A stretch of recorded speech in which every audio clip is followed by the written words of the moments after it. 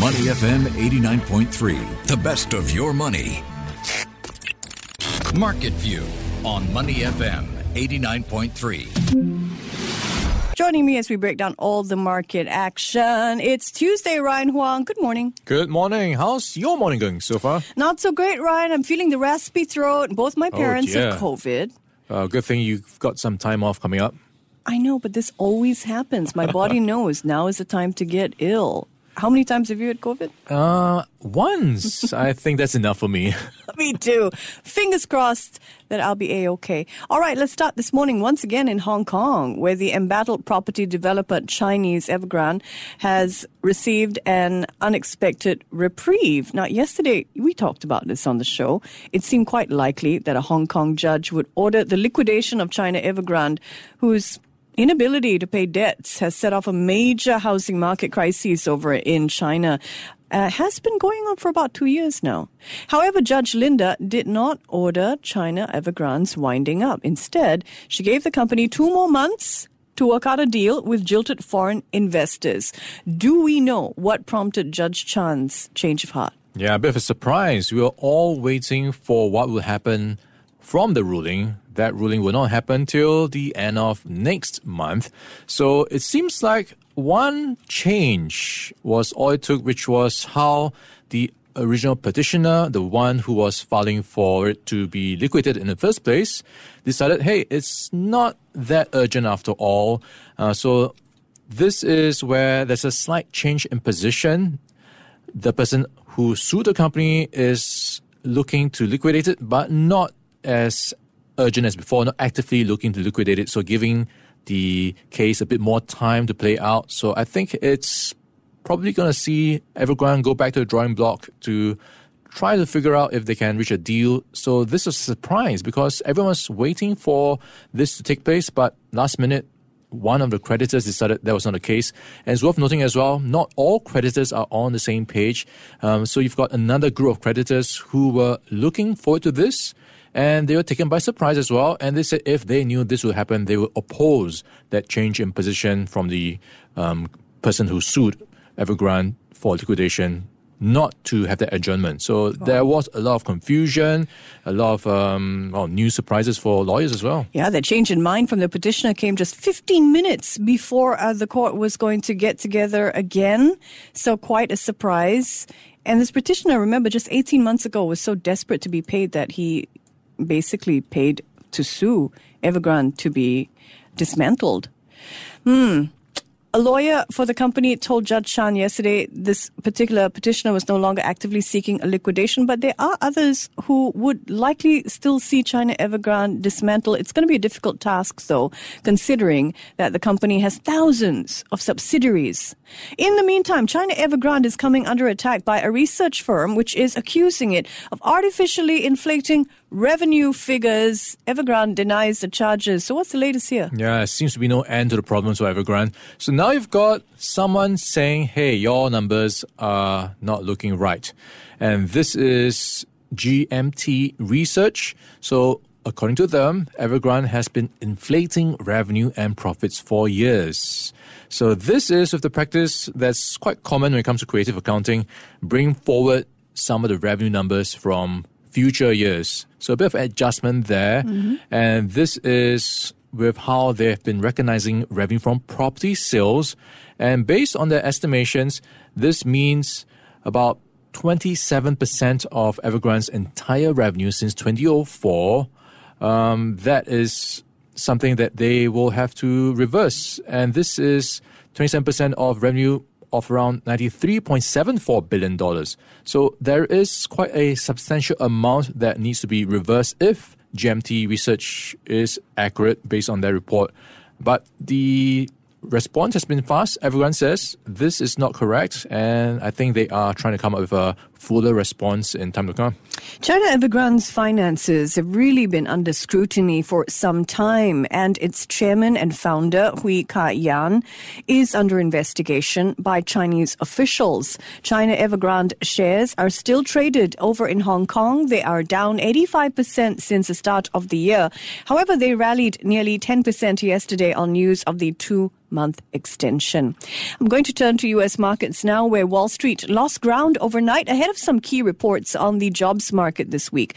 Tech stocks, they were the worst performers. The Nasdaq fell 0.8%. The S&P 500 dropped by more than 0.5%, while the Dow finished marginally lower. Now, while stocks are pulling back, cryptocurrencies and precious metals have been rallying. The price of gold topped $2,100 an ounce over the weekend. That is its highest intraday price on record. Bitcoin, on the other hand, jumped to $41,000 per token. So why are gold and Bitcoin in rally mode, Ryan? Yeah, so a couple of things playing out here. One is what's playing out for interest rates. Typically, when rates go down, and that's right now the expectations of the coming months, gold prices go up. And we saw gold prices hit a record high of above $2,100 an ounce. A bit of a retracement in the past 24 hours, but still quite elevated. And if you look at Bitcoin, that is also hitting record highs. $42,000 in the past 24 hours. So in that session, up 5.3%. And in the past year, up 146%. And here you've got not just rates painting a picture of perhaps a more conducive environment for riskier assets, but also anticipation of Bitcoin ETFs to be approved in time to come. So more mainstream adoption will support the fundamentals, so to speak, of Bitcoin prices. And so a lot of it does seem to boil down to interest rates and expectations about how far those rates will fall. Never mind that Treasury yields actually rose a little bit overnight. The yields on the 10-year Treasury note currently around 4.29%. Now back to Bitcoin, because I know you want to hear about it. Bitcoin prices have soared 145% since the beginning of the year. Now you may recall that back during cryptocurrency's last rally, the Central American nation of El Salvador became the world's first country to adopt Bitcoin as legal tender. And after doing so, the price of Bitcoin plummeted.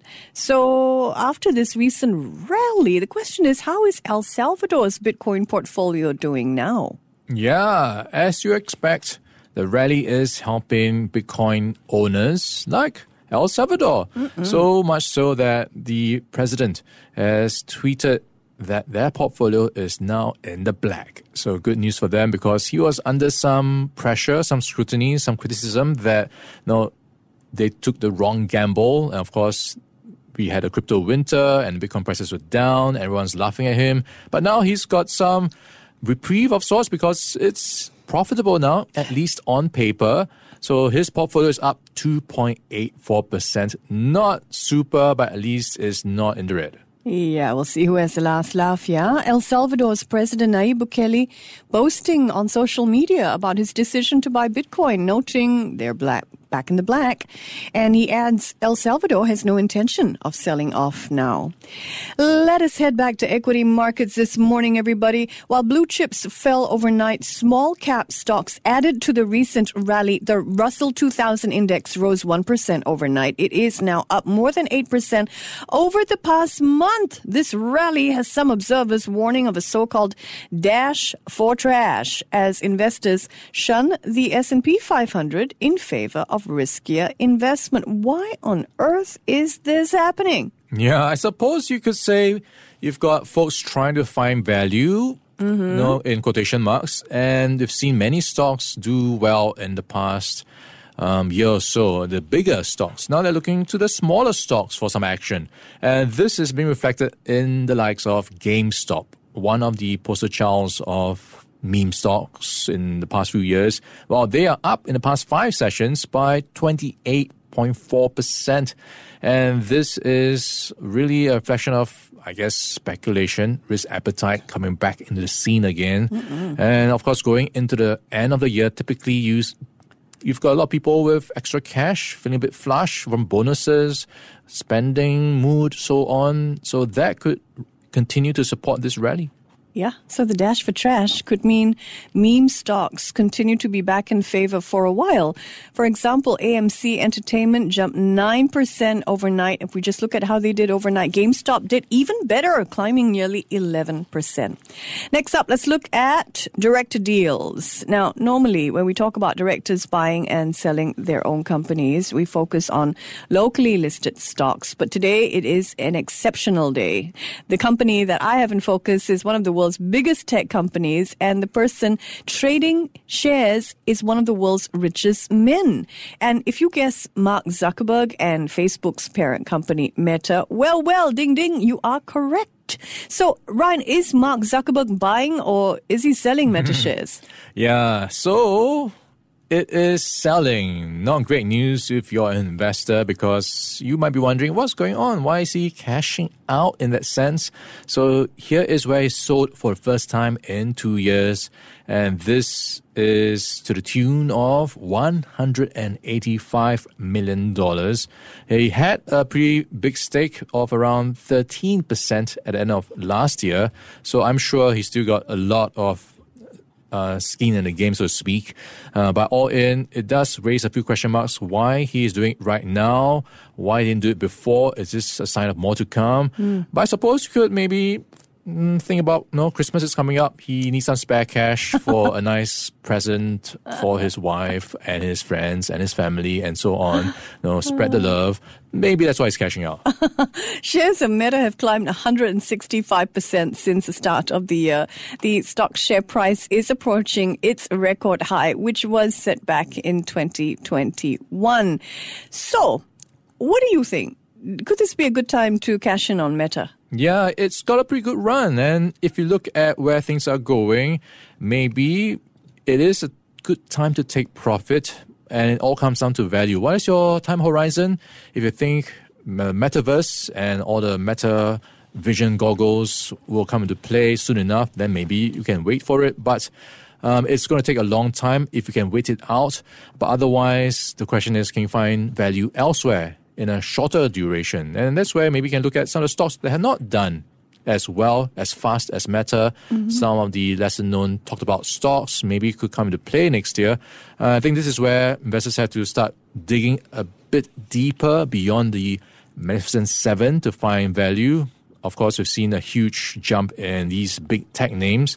So something to think about. Maybe it's time to rotate within the tech space for better value. Interesting. Wouldn't we all love to know where Mark Zuckerberg is putting his proceeds from the first Meta shares sale in 2 years that he's made? I would. All right, time for corporate news. Let's do it up or down style and start with the app I cannot live without, Spotify. Yeah, Spotify, where you can catch all the podcasts by Michelle Martin.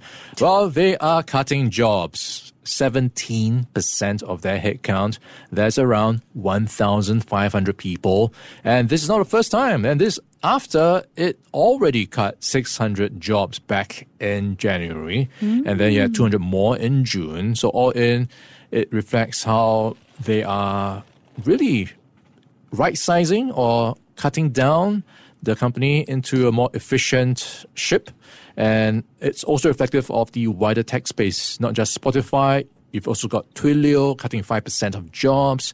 Many other companies in the mix as well. LinkedIn recently has been laying off people. So we were thinking, hey, the earlier part of this year, we saw tech laying off lots of jobs. Is the worst over? Maybe it is, but we are still seeing some signs of these job reductions. Yeah, let's take a closer look at those job reduc numbers. So Spotify laying off 1,500 people, that's nearly 20% of its workforce.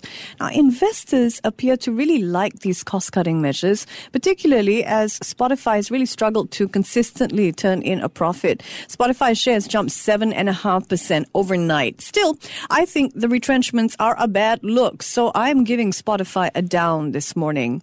Next up, let's look at the cloud communications platform Twilio. All right, so another company cutting jobs. So it's a down for me, laying off 5%, around 300 people.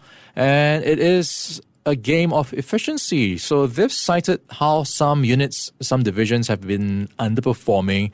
So they are going to focus a bit more on its other parts of business. What has not been performing has been its data and applications business. So it's also under pressure from two activist investors who are trying to make it more efficient and maybe try to push for a divestiture of that business. So it's trying to get the right size, get costs optimized, perhaps as a lead up to a potential scenario on the front.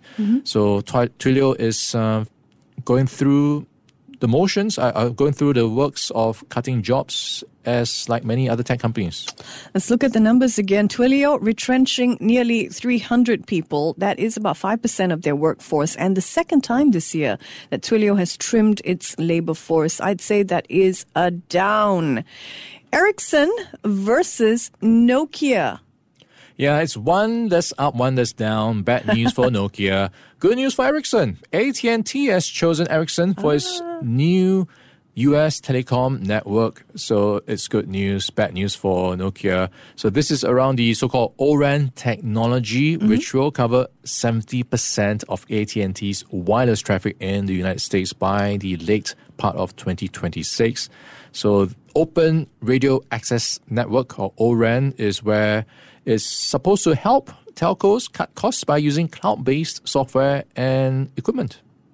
AT&T planning to build a new telecom network in the U.S. at the cost of some $14 billion. And yes, it is chosen to work with Ericsson over Nokia. So that is definitely an up for the Swedish telecom company Ericsson and a down for the Finnish one, Nokia, where I bought my first phone from. All right, let's look at Birkenstock.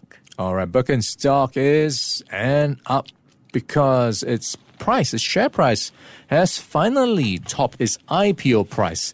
If you've been following the Birkenstock stock, it has been not doing well. So it opened under IPO price of 46 at 41, and finally it's managed to regain some of the lost ground to finally break above that point.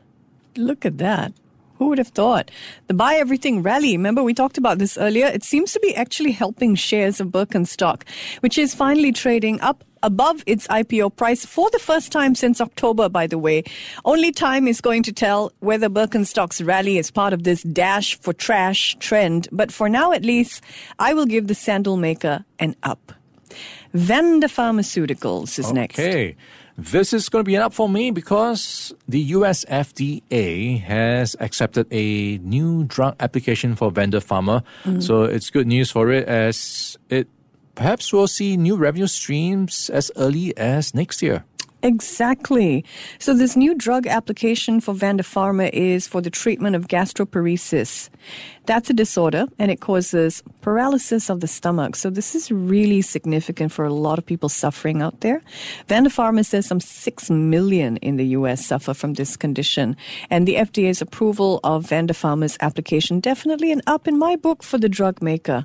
Our last entry this morning is a locally listed electronics company. They're called GP Industries. Okay, so this is an up for me because it has received support from a majority of shareholders at its extraordinary GM or general meeting.